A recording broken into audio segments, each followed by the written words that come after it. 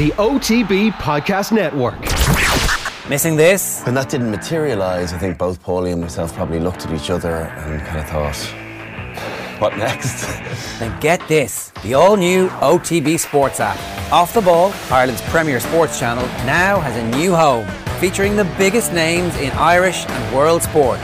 Podcasts, interviews, news, commentary, analysis, plus almost 20 years of sporting archives. All free and ready when you are, at home or on the go. The new OTB Sports app. Download it now from the App Store and Google Play. OTB's State of the Union. With Vodafone, official sponsors of the Irish rugby team. Team of us. Everyone in. Right, it is time for this week's edition of Keith Wood's State of the Union here on OTB. We've talked about the finances of the game and the administration of the club, the schools game and the women's game. And today it's our opportunity to talk about the laws of the game. And I'm delighted to say our guests today are two seasoned international referees, Jerome Garces and John Lacey. Gentlemen, you're both very welcome. Before I talk to either of you, Keith, maybe you should set the scene for this, because I know it's something that is a huge thing that you are very concerned about and fascinated by and intrigued by the direction the game is going in at the moment. I am, and look, we've been taking this opportunity in lockdown and with COVID to just look at different parts of the game that we love so much, but also that we would worry about and look for things that we might change. For me, one of the big issues I see in the game is a level of the eroding of respect for referees, and our game is an incredibly tough game, and without that respect, I think we go down a very slippy path. So that's the way I want to start it. Actually, is do you notice that it has eroded from the start of your career to the end of the career, and what's the level of control is like? Yeah, I agree with you, Keith. It's certainly getting more. It's not an easy job to begin with, I suppose. That's the first thing to say. I think social media has a huge influence on the pressures that comes on referees now, externally, onto coaches, onto the referee assessors, etc. But I think overall, at the top level, I think there is a decent amount of respect there, especially at the international level. I'm sure coaches and captains like to put a bit of pressure on a referee as well, and that's part and parcel of it. The way it's done, for me, the majority of the time is fine, but it is pushing in a direction that's quite concerning, I suppose, and we need to protect that value of the game. And I don't know what Jerome feels about that. Yeah, I think it's a tough job for the referee, but because it's a very difficult game to play, and but I think we have a lot of respect between the players and the referee. On the top level, I think we need to keep this relationship between the player and the referee. It's really, really important for all the people who watch the TV and after, who go on the small team on the countryside in France or in Ireland, to realize that we need to keep the respect between players and the referee, and coach and referees. I think it's so important for the young and for amateur rugby. Just in one particular element is one of my bugbears, which is around the TMO. And for me as a player, I would want to make certain that the referee had the final say, that it wasn't an argument with somebody else, because there is a spirit to the laws, there is a flow to the game in a certain respect, and I still think that needs to be tidied up a little. Yeah, I think what is really important is to keep the flow of the game. And we start to work in June with all the French referee, and we start to speak about how we can keep a very strong team of three on the field to make accurate decision without too many TMO calls who stop the flow of the game. We need to understand the balance between accuracy on the field, and sometimes we need to use a TMO because it's a difficult decision that we need to work with another guys. But the key now, I think, is to be strong like a team of three on the field with the assistant referee. Yeah, we'd be the same, Keith. I think maybe not the 2019 World Cup, but 2015. There was probably the TMOs were getting involved a little too bit, but I think World Rugby and the different hemispheres, there's been a real focus for us to the referee to lead the decisions on field. Of course, we can't see everything, and sometimes a TMO might bring something to our attention, but I think we've very much moved away from the TMO making the decision and the referee making the decision on field. He's on the field, he has the temperature of the game, he's got the feel of the game, and he's the captain of that team, Keith. The referee, the final decision comes with him, so he needs to make that final decision, and that's certainly something that's been driven by all of us across the world, and maybe it's something that's not coming across in that way. Yeah, and just to speak about World Cup 2015 in England, Johnny, if you remember, before the World Cup, we speak about Team 21, and I think we realized that our team is like another team on the field, and we realized that we need to be very strong on the field and to keep the leadership of the decision making. So it was really interesting to work like this. Sorry, Charlie. It's very interesting to hear that whole kind of evolution from 2015 to 2019, Johnny. Was that on the back of feedback from you guys? Is it a relationship where the referees can come together and say, this isn't really working for us here, and you need to have that voice? I think there's an over-reliance sometimes, when you're down in the field yourself collectively, that maybe he's seen something in a TV screen that we just can't see in the stadium. And this is not a cop-out, but some stadiums you go to, the screens are not of good quality. The pixelization in some of the screens, is it Ellis Park, is particularly in South Africa, is very far away, Jerome, isn't it? It's very hard to actually, when you're talking about inches, you can't actually see it on the screen. So you begin to rely on somebody else. And maybe we slipped into relying a little bit too much on a TMO, but that certainly has been swung back the other way with increased quality, with Hawkeye facilities and stuff that's coming up on the screen is of a higher quality. And I think the referees have reacted to that and are making strong on-field decisions now. And we must understand that I don't remember in Japan, but in England, semi-final, quarter-final, or final, we speak about 40 cameras on the field. So it's huge for us because when you are on the field alone with two assistant referee, and to be more accurate than 40 or 45 cameras, it's very difficult. Well, you're going to make mistakes because everybody makes mistakes and the players are making mistakes all the time. Do you get a lot of grief afterwards? Do you get a lot of hassle in relation to the mistakes that happen in a game? I would say if you want to troll down through social media, you will find lots of mistakes that you made in a match. But I mean, with the people that I'm dealing with at the moment and the guys that were on the international panel while I was there, a very honest bunch of guys, very self-critical. I think anyone that gets to that level of refereeing are probably very hard on themselves. And that's certainly the case with a lot of Jerome's referees in France, and the same with the Irish guys. They're the first people to get a copy of the video on the flight home and will analyse that game. So they know where they made mistakes and they act on them. We have performance reviewers that analyse the games just like a coach would analyse his players. We have the same system there and it's on an online platform that everybody can see.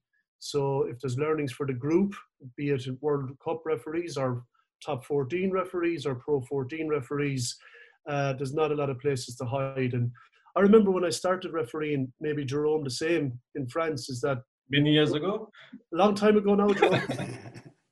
Yeah, but Owen Doyle would have cleverly put me out into a game that wasn't televised, guys, and if the mistakes weren't there. But the young guys that are coming out now, they go just like a player jumping from All-Ireland League into professional Pro 14. The jump is huge and the game is on TV straight away. So there is no place to make a little mistake. A team guy will be protected by his 14 teammates. He'll put the arm around, the Mick Galway putting the arm around the Ronan O'Gara type scenario. But for a referee, his first game will be live on television somewhere, and that could be him under pressure straight away, just by the nature of being so visible now, and social media adding to every mistake as well. Is there any particular law that you would like to see changed that would make your job an awful lot easier? I think we speak about new guidelines about the breakdown with World Rugby since the last few months. And I think it's really interesting we need to find the balance between the attacking team and defending team. So I think the way that we go now with the breakdown, I think it's a good way, because it's a way that we need to find the balance, and it's a way that we need to protect the players on the breakdown. So I think we need to continue about thinking about the breakdown, because we need rugby is a difficult sport to understand, and I think we need to find some clear law to change for all the people who watch the TV and to understand the law. But I think I think we go in the good way with the breakdown. I love the idea of going to a game with a hat on where nobody kind of knows you and you can watch it. And if you sit between different fans, they don't really care about the law changes. They're only seeing their side nearly all the time. So that's hence all the jeering and shouting with it. But at the breakdown, it has become far more dangerous. And it seems that the change from the lack of real rucking from back in the day has made it almost more complicated, because there's hands in at different times. So it's an interpretation of when are the hands on the ball or when are they not on the ball. And that change, or it's been picked up more down in New Zealand at the present moment in time. Is that enough of a change, do you think? Or do you need to do something about the handling of ball in the ruck? Well, I think the four areas, Keith, when you look at the breakdown as opposed to one part of it, it's so much going on there between the tackler himself and trying to get tacklers to roll away as quickly as possible to make that ball freely available. You have the ball carrier who's doing all types of movement on the ground for too long, which is moving the ruck and not giving an arriving player, i.e. a jackler, time to get on that ball. And then you have the arriving players, the guys that are going off feet and guys that are coming at different entries. So you've got four massive components.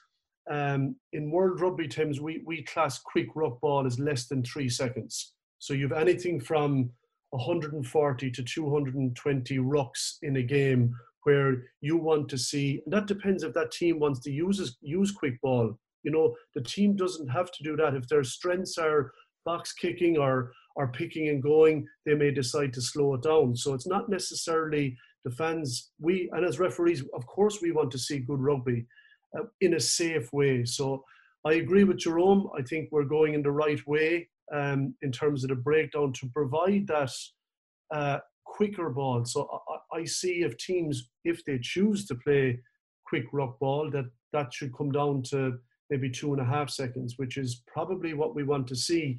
The ruck being quicker, ball away, and it's probably safer, because these rucks going on too long and guys coming in with shoulders late, entries illegal onto knees at the side, these are the areas where I feel are dangerous and guys are getting quite serious injuries. So we're in only the very first phase of it.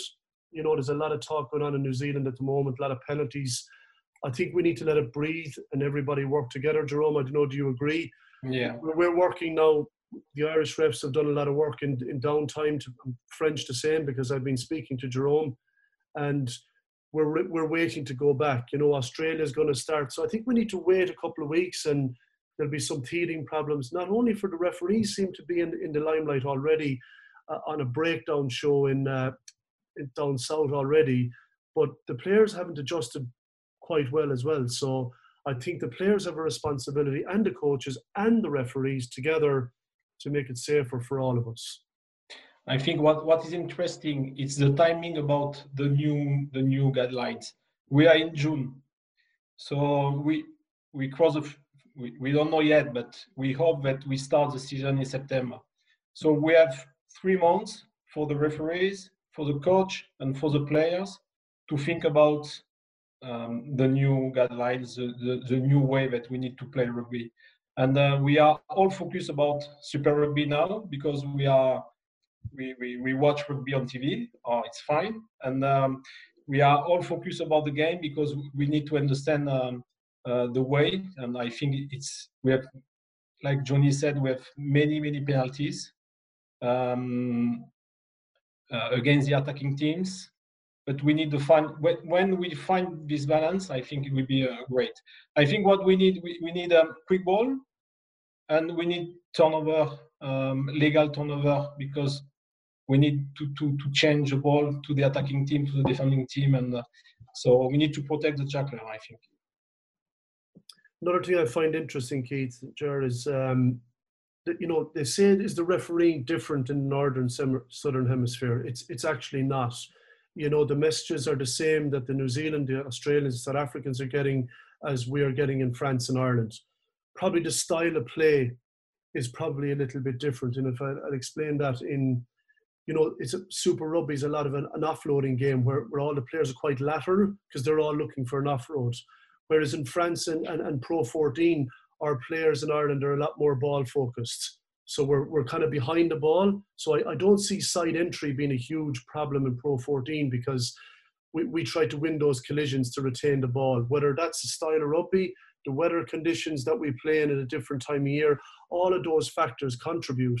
But I suppose when you play a lateral type game where you're attacking the gain line with guys on either shoulders and you're trying to get offloads, the danger is if you're the ball carrier, Keith, and I'm on your shoulder and you get smashed in a tackle, it's very difficult for me then. The temptation for me to come in the side because you've been stopped dead is difficult. Whereas if I'm linear behind you, I can just literally adjust a lot easier than come inside entry. So it's a style thing. So it'll be interesting to see how different teams adapt as we look forward to, the two Irish derbies, hopefully government guidelines in Ireland, a few permitting, that we can play rugby on the 22nd of August. I've learned a lot already in the first 15 minutes here, and I'm really interested in your sense of, like, so Jerome, you've mentioned a couple of times it's a difficult sport to explain to people. Do you feel like you guys have enough opportunity to explain what's going on and what the trends are in a way that isn't always in the immediate aftermath of a controversy? Yeah, I think we need to explain it. It's always difficult to explain just after the game because we in France we speak it's too hot, so we need to calm down and think about everything. But I think we need to explain because the fans, when you watch TV, you watch a game differently than the referees or player or coach because it's a difficult sport. So we need to speak maybe more about the law, and but I think it's getting better now because we try to explain and it's fine. Yeah, I agree. Like from nothing, Ger, to coming on this show and maybe given an opportunity to explain certain things from what World Rugby and we're all trying to do. It's not just the ref. People sometimes, players say, "What are you guys going to ref?" Well, it's actually World Rugby tell us what to ref, and the players and the coaches. We're just trying to be consistent in what we're delivering. I think that's the important thing, and that's what people want to see. I think also there's a lot more professional referees. Obviously, the 5 pros in Ireland will be going into the 4 provinces, hopefully, because obviously the 4 provinces are not going to go straight into playing a game in the Aviva. They're going to have a couple of kind of behind closed doors, first against seconds type matches to get ready with contact. And, we'll facilitate the referees there. So there's great learnings going on between coaches and referees and players at a pro level. It's probably what you mean, Ger, is more educating and giving this information to the wider public is going to help all of us. Can I just touch? So, yeah. Look, I think there is an awful lot more. The more you talk, the better and easier it is for everybody else, and we keep talking about how complicated it is. I just wanted to touch on one other little point. On field with the captain and that relationship with the referee and the captain. Sometimes you see it kind of goes on too much where the captain challenges every single decision. what is the balance in there, and what is the story of other guys, other players talking to the referee during the game? It was maybe much easier for me than Johnny because I'm French, so sometimes it was easy for me because the player. He just used to put the hands up, I don't know what you're talking about, and walk away. So I was sorry, but no, I think we need to keep a very close relationship between referee and the captain, because sometimes we need to give some clear message to the captain, and so it's important to have a good relationship, and because the player must understand the referee. Sometimes it's difficult because we must make very strong decisions sometimes. But I think in rugby we have a good relationship with the captain. Do you get frustrated when the captain comes up too much? Yeah, I think a little bit, but I think like every relationship, there has to be a little bit of love and a little bit of respect for it to flourish. And I mean, the more you get to know guys over your career, the easier it definitely gets. And, and I reflect back to a new guy coming in, having to deal with Keith Wood for the first time, might be intimidating for, a very experienced international. So that takes a little while to break through. And, Noel McNamara, the Irish under-20 coach, the last couple of years, brought me in just to do a little bit of work with our under-20 side. 2 fantastic sides the last 2 years. But one of the things that we forget is that these guys are coming out of schools rugby in Ireland, very talented rugby players, but have never dealt with a professional referee and have never dealt with a TMO before.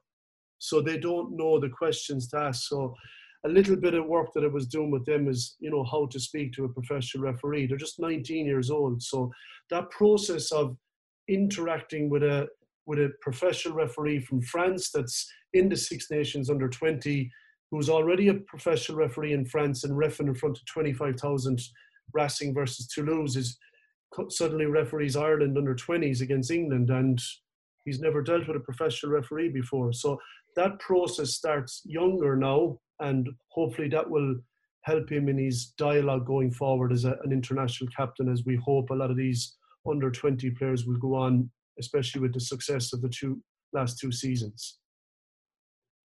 It's a skill that they need to work on, and you as referees are kind of free to help them evolve and develop. And it sounds like that's a proper pyramid that you have in place that is actually working very well, where you guys train the referees that are coming behind you and paying that forward so that there's a proper pipeline as well.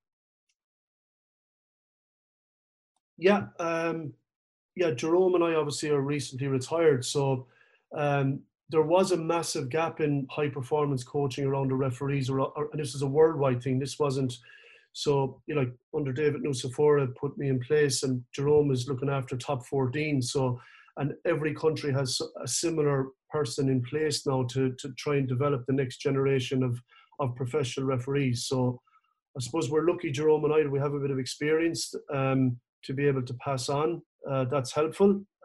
Some of it good, some of it bad sometimes. But I think there's a generation of referees of the most experienced, the Nigel Owens's, Jerome's, Wayne Barnes's are all coming to the end, and there's a new generation of younger referees coming. So it'll be a challenge, I think.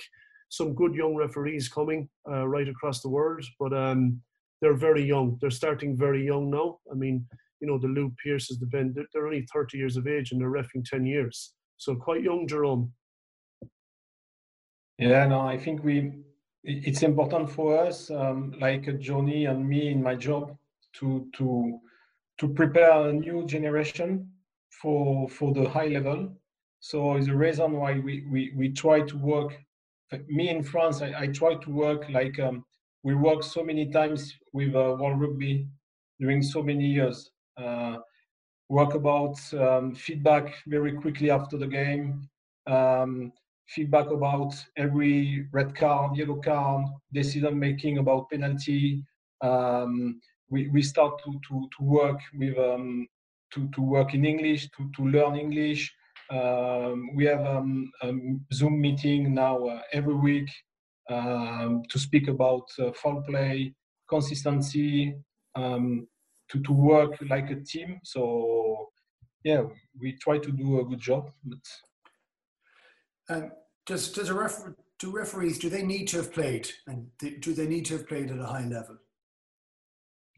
I don't think so. It certainly, in my own case, it certainly helps to get you up so far. But I mean, Nigel Owens never played Wayne Barnes. Jerome, you played for Poe for a while, didn't you? Up to under 9. Not Poe, but I played for Arudi. Yeah, but I think, Keith, it can get you. There is a generation of guys coming that were players, I suppose, coming now, but it does help to get you up to a certain level. You have probably a game understanding, but there's lots of different aspects of fitness, of accuracy, of game sense, of learning from mistakes. But I think if you can get a balance between maybe both, two pathways, and then it, like everything, it goes down to performances at the end of the day. Whether you played or you didn't play, you get up to a certain level, and then your performances on a consistent basis will make the difference of you making the next level. You're always in a drive to get new referees, aren't you, for the underage game? And that, is there a decent pipeline coming through, or do you need more? Currently in Ireland, I'll let Jerome speak about France. Obviously, we've got 5 pros: Andy Brace and Frank Murphy, both on the World Rugby panel at the moment. Joy Neville, George Clancy and Sean. We've a new high performance development panel of 4 guys, so 4 talented guys coming on behind. And then the All-Ireland League is a pathway system for the best guys. So we challenge the best guys in the IL to try and get into that high performance development panel. That's their challenge. The opportunities are there. I think the quality of the All-Ireland League is improving. So there's a really good quality rugby that they're refereeing week in, week out. And just like an academy player, he's trying to jump up into a development contract or a full-time contract. We're trying to replicate that system for referees going forward. So we're in good shape at the moment. But obviously, we'll be always trying to look for the next guy that's coming for sure. Yeah, in France, we have a 3,000 referee in France. And we have top 14 with very tough competition to referee, and we have a second division with a really, really good division for the young to understand and to go up. So I think that the big opportunity in France is we have so many games every weekend, so many opportunities for young referee to develop skills and develop everything to go on the high level. So I think it's great in France when you are a referee, because we have the opportunity to go on the high level. So with 3,000 referee in France, we are in a good way. And of course, we have big leaders on World Rugby panel with Romain Poit, Pascal Galuzer, Mathieu Reynal, Alex Ruiz, Pierre Brousset. So the big leader is really good for us, because it's good when you have leader who can put all the young want to grow up. So it's good. Yeah, okay. We also have obviously Jerome's nice friendship over the years. We were able to have a chat and see where can we get some new opportunities in a different country. So we exchanged two young French referees, and we sent Chris Busby from Ireland, one of our high performing. He went and ref 2 very tough Pro D2 games. Very tough games. He gave us the match that the previous match was a derby, and it was an all-in 30-man brawl. He gave us the return leg of that game, and I'm pleased to say Chris Busby did very well. So thanks for that. No, but it was a brilliant opportunity for a referee who's doing really well to go to France. And, the 2 French referees came here to Limerick and ref Munster, Leinster in A matches. And it was a fantastic opportunity for them, fantastic opportunity for our referees to get a different type of experience and different culture. So we hope, Jerome and I, to keep going to help referees for the future between France and Ireland. It was great. It was great to see, to watch Chris in France on a big game, very difficult game, but he did very well. So no, it was really good. And for the young French referee, he ref Leinster-Munster or Munster-Leinster, Leinster-Munster. And So yeah. you can imagine that for French, when you take the plane and go in Ireland, ref Leinster-Munster, it's really good. So I think we need to keep going like this between France and Ireland, because we give an opportunity for young referee to grow up, so it's fine. Can I ask you, Johnny, earlier on, it was really interesting to hear you talk about the difference in style of play and how it affects the entry position for rucks. And you made the point that now there's not really any difference in the refereeing styles between the Northern and Southern Hemisphere, because it all comes directly. Has that changed? Because traditionally we would have grown up and it would have been like, oh, the French referees are going to be different, the English referees are going to be different. That would have been a big part of the preview of Heineken Cup matches, for example. We'll need to get on the right side of this referee. He referees in that specific way. Has that kind of gone from the game a bit? I came into the international panel in 2012, and it was something, Ger, that I was interested to see. You know, we had a lot of meetings. We used to meet in Dubai because it was kind of halfway. And, you know, you kind of rookie in the room kind of thing, just sitting there listening, kind of an ex-player. I wasn't really sure what was going to happen here. But to be fair, you know, Joe Judge was the referee and Paddy O'Brien before that. The messages are the same, north and south.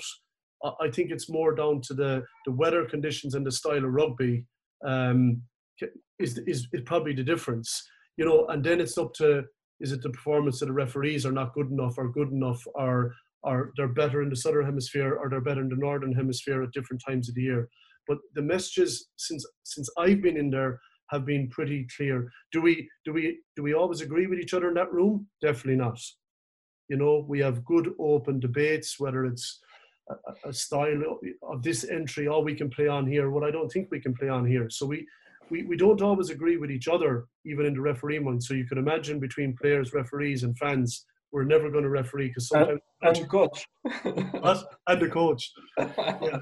I do have to ask you, have you any idea what's happening in scrums? Well, it's an area that I took a particular interest personally, because it's an area that you wouldn't expect to know a lot about, because it's a very difficult area to referee. But my own opinion is that, you know, Axel, God be good to him, I came in and he wanted to referee a training to improve discipline across the board, and referees want to come in to learn more about set piece and get to ref, because if your scrum doesn't go well as a team, you train on Tuesday, you do some scrums, you do some setups, you do that. Referee has a poor day at scrums on a Saturday. How does he practice until the following Saturday? So getting access to a team now for us, for me, is a huge part of a referee's weekly training if they can get in there, because you can get your timing right, you can get to work on certain things. And the scrum coaches want you in as well, because if a ref is in there to ref, that scrum coach can really focus on body positions, angles, binds on his players rather than trying to ref it himself. Because I remember Jerry Flannery, when I was away, he used to have to ref and he hated it because he was getting in all the wrong positions and getting knocked over at training. So he used to hate when refs weren't around. But it's a bit more difficult in France logistically to do that, Jerome, or is that happening in France? We start to do during the summer camp, that we have many teams who want referees during the summer camp. I think it's really important for the team, but really important for the referees to understand better the game and better the scrum, because as you said, Keith, the scrum sometimes is really difficult to referee. But I think, like the breakdown, like foul play, for the scrum, we try to use some clear observables to have a clear decision making. So if we use something very clear in your head, if it's clear for you, I don't say that you are 100% right, but if you did 95%, it's fine. So yeah, 95% would be great. You know, it's the it's because you have six forwards playing in front of you, and each one of them is trying to pull the wool over your eyes. You know, it's the ability to like hookers can drop a scrum, and it's almost impossible to say that a hooker has dropped a scrum. You know, if he throws his feet back, drops his shoulders, there's nothing to hold the centre of the scrum. It'll often keel in over. It's almost impossible to see. I would actually pay money to actually go out and watch you referee Munster, Leinster in scrums with the whistle in your hand, spoken like an ex-hooker prop. They're the best scrum referees in the world. There's the whistle, off you go. Seeking pulling, binding, angles, slipping, slingshotting. Yeah, well, it's funny. I love it. So it's still entertaining, you know. So I let them away with an awful lot. I have to say, I'd be a slightly liberal ref, but it is. And people get increasingly frustrated with the scrum the feed not being put in straight in the scrum. What are your thoughts on that? And I know there's a couple of reasons behind it as well. Yeah, well, I suppose, first of all, there's so much going on with 16 guys doing all different things in a scrum. Sometimes, I'll be honest, you don't even see it because you're focused on a bind, a hinge, an angle, and so next thing the ball's in. So the other part of it is that obviously it's not, people think that it's exactly in the middle. It's not exactly in the middle. It's slightly to the left, because if a hooker had to reach his right foot out too far and the scrum collapse, it becomes quite dangerous. So the scrum has to be slightly left of centre and then put the ball in straight from there, so the hooker can hook the ball in a safe manner. Because people sometimes forget that our job is to make sure that the players are safe on the field as well. You know, we're not trying to send guys off or give cards, but we're trying to stop other players getting injured by the actions of other players. So I think that's a very important thing to say, that that's a part of our job as well. And I hope that answers your question around that putting in straight, Keith. Yeah. I think the safety aspect is one of the other big things that we're kind of beginning to start to talk about here on State of the Union too. And I'd like to know what it was like from your perspective over the last 5-8 years, when suddenly the tackle height dropped and so many more red cards happened for tackles that previously the crowd would have been like, yeah, what a great tackle. And to be at the centre of that maelstrom must have been a very interesting and difficult enough period, I suspect, for the professional referees, Jerome. Yeah, Jerome has more red cards there. He's much more equipped to answer that than me. Yeah, but it was right decision. Of course. No, I think the crowd sometimes they're happy about a big tackle, but you must think about the players. When you receive a big hit on the head, you are not really happy. I think we need to understand that we cannot touch the head or the neck. It's so important now. So I think again about foul play.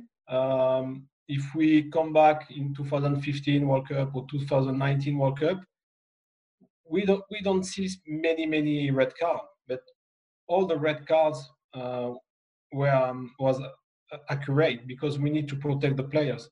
I remember so many games that I need to put red card. It's a difficult decision for the referee to put a red card, because you know that during 40 minutes or 60 minutes the team must play with only 14 players on the field. But it's the job. The referee needs to do the job correctly, and when he need to put the red card, it's because everything is about the red card, and the referee never forget one thing: we need to protect the players. Yeah, and even during the World Cup, Ger, Keith, I was over there for 6 weeks helping some of the Tier 2 countries. So I was with USA, Canada, Namibia, Tonga, and Uruguay teams.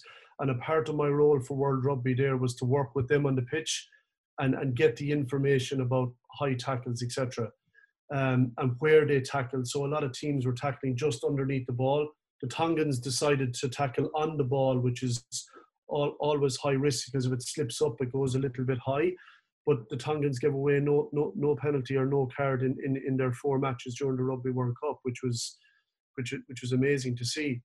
And the second point is, it's actually amazing. I don't know, in France, Jerome, we are showing a lot of games from years gone by on TV here in Ireland, and it's great to see some of the matches. But what really strikes me watching a lot of these games is the amount of headshots that are in these games. Like, it's just how the game has moved on in the right way to protect our players and young players in the future, that there would have been so many more red cards. But now we've got that out of the game. Will we have some from time to time? Of course we will. Someone will get the timing wrong, etc. Someone will dip at the wrong moment or whatever, and we'll have a collision and we'll have an incident, and we have to decide whether it's foul play or no foul play. But it's moving in the right direction. And only 10 years ago, when we watched some games 10 years ago, we said, oh, why it's not a penalty? Why it's not a yellow card? It was, and I think it's a good way. We're getting close to the end of this, gents, and we haven't actually talked about E at all. We've talked about you and rugby, but what are your highlights? What do you look back at and say, that was just such a fantastic thing to be a part of and be involved in? For me, I think, of course, final World Cup in Japan was just amazing. So, but I really, really enjoy the Lions in New Zealand. I think it was 1 month very, very, very, very not difficult, but it was fantastic to be involved in the Lions series. It's difficult for the French to understand the Lions, but when you are involved in the Lions, it's you feel what is really important for you: Ireland, England, Scotland, Wales, England, and it's for me the Lions was like a World Cup final, the same level. Yeah, and after. Yeah, I think I suppose for me, like going to the World Cup is always probably the pinnacle for a referee. I suppose reffing the bronze medal match in 2015 was a nice thing. I know people don't think much of the bronze medal match, but it was, it's still, to see the South Africans come third, what it meant to them in front of 50,000. But I think I've always, reffing Pro 14 final, Munster-Leinster was really a special occasion in the RDS. But for me, a couple of European finals, but the Six Nations was always, as a child, I always loved the Six Nations, and to referee that 5 years in a row. I'm sure that the Six Nations, Jerome, is a wonderful competition that every year it's special. Yeah. And I think because Six Nations, you feel the history of the game. Yeah, you really understand the history that's gone before you, the referees that have gone before you. And just to be, only 15 games every year, it's a hard thing to be able to get on to refs. So to get to refereeing that every year was definitely the highlight for me. Six Nations for me, I remember watching France, Ireland with Keith and all the French players. Six Nations for me, it's I think always about when I was younger.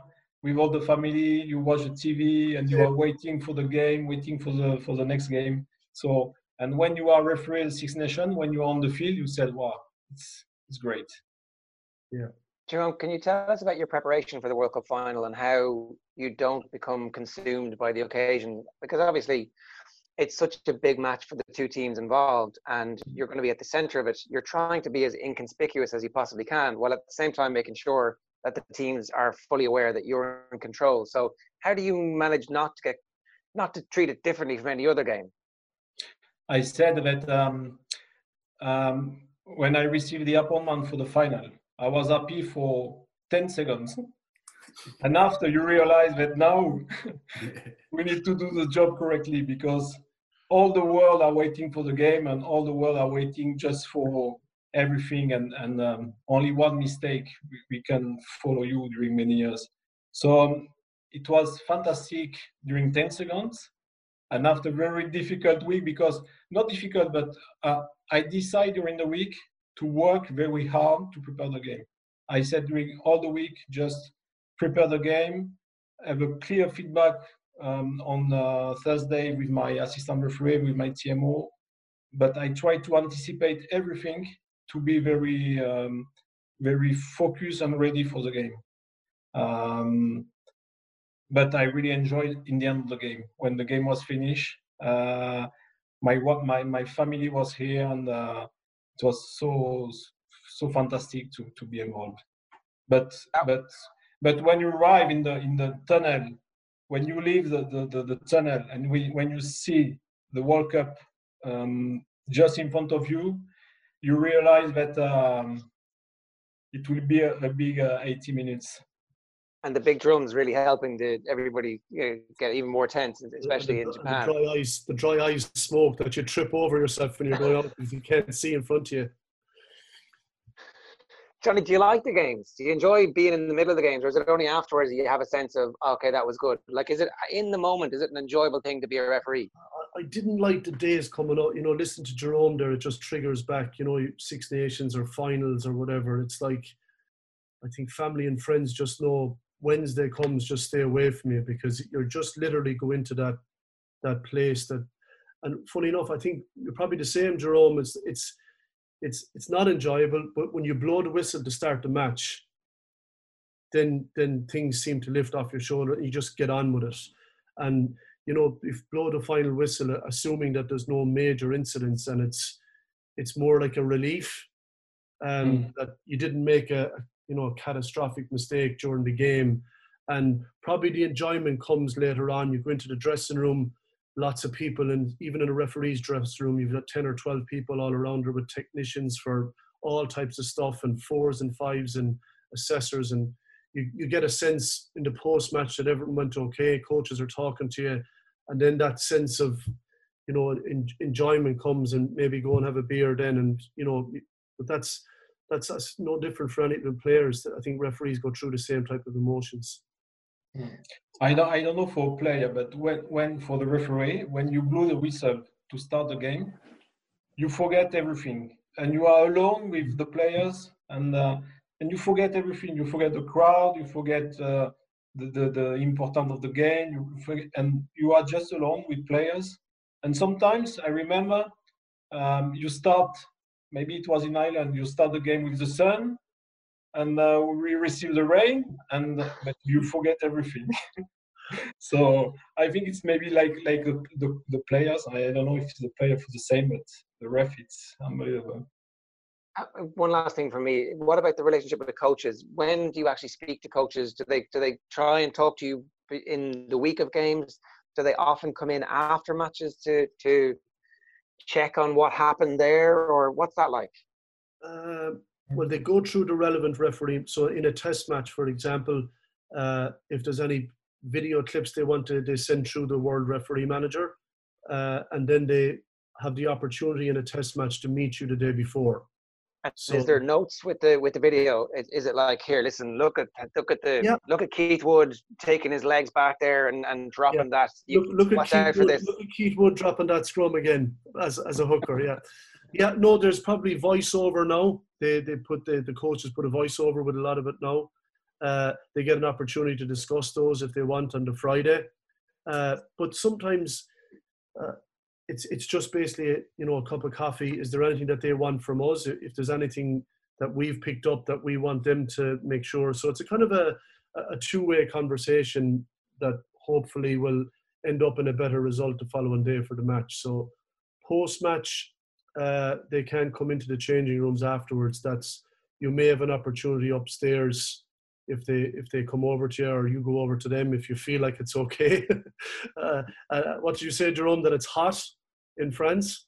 Yeah. Yeah, if you feel it's hot, you might just wait till after later on. But again, if they have problems, they have to put the feedback through the proper channels. And yeah, that's the system as far as we're concerned. I mean, the system is different during the World Cup. During the World Cup, we don't receive any feedback from the coach. All the feedback, the referee manager receive all the feedback from the coach. And before the game, we don't receive any feedback, or we don't have a meeting with the coach. Is it better to have the meeting or not have the meeting, Jerome? Which system do you prefer? I think it was great to see the coach on Friday before a Six Nation game or rugby championship. For me, it doesn't matter. I think we just speak about rugby, and sometimes we cannot anticipate something, so it's great. But I think during a World Cup, during a long period, I think it's better to still focus with only the referees, and because we are like a team, so we need to stay focused about only one goal, the team of referees. I think, Ger, like during World Cups, because the logistics of referees and coaches being in so far away, it's not really possible. But I always personally enjoyed meeting the coaches for two reasons. If I wanted to get something across myself that I didn't want to happen, they would prefer to hear it the day before rather than just blow them off the park or whatever for that particular. And the other part of it is the coach might part some tactics about how they're going to play the game the following day. So they're going to kick more, they're going to run more, they're going to do this, they're going to do that. We're going to scrum for penalties, we're going to do that. And it's just an extra piece of information that you can share with your team to get you even more prepared. So you might have prepared your tactics in terms of what way the game might go, but if you meet both coaches and they both tell you what they're going to do, that's a conversation that you'll have with your team to maybe give you that extra couple of % in terms of your awareness of what's going to happen the following day, and you can just be ahead of it. So that I always find it quite helpful. Right, that is fascinating, isn't it? Yeah. Like, you know, and they sense that the coaches, obviously, they're all trying to somehow gain an influence, but at the same time hoping that you might slip something out about what the opposition are doing. And it's like it's a high wire act for all the coaches. You'd never share what a coach said what he was going to do to the other team. That would be. I hope not. No, you wouldn't. You'd never do that. We used to keep that for ourselves. give ourselves a head start. Not you them. won't believe it. Your man's after telling me what they're going to do to you tomorrow. Yeah, exactly. Yeah.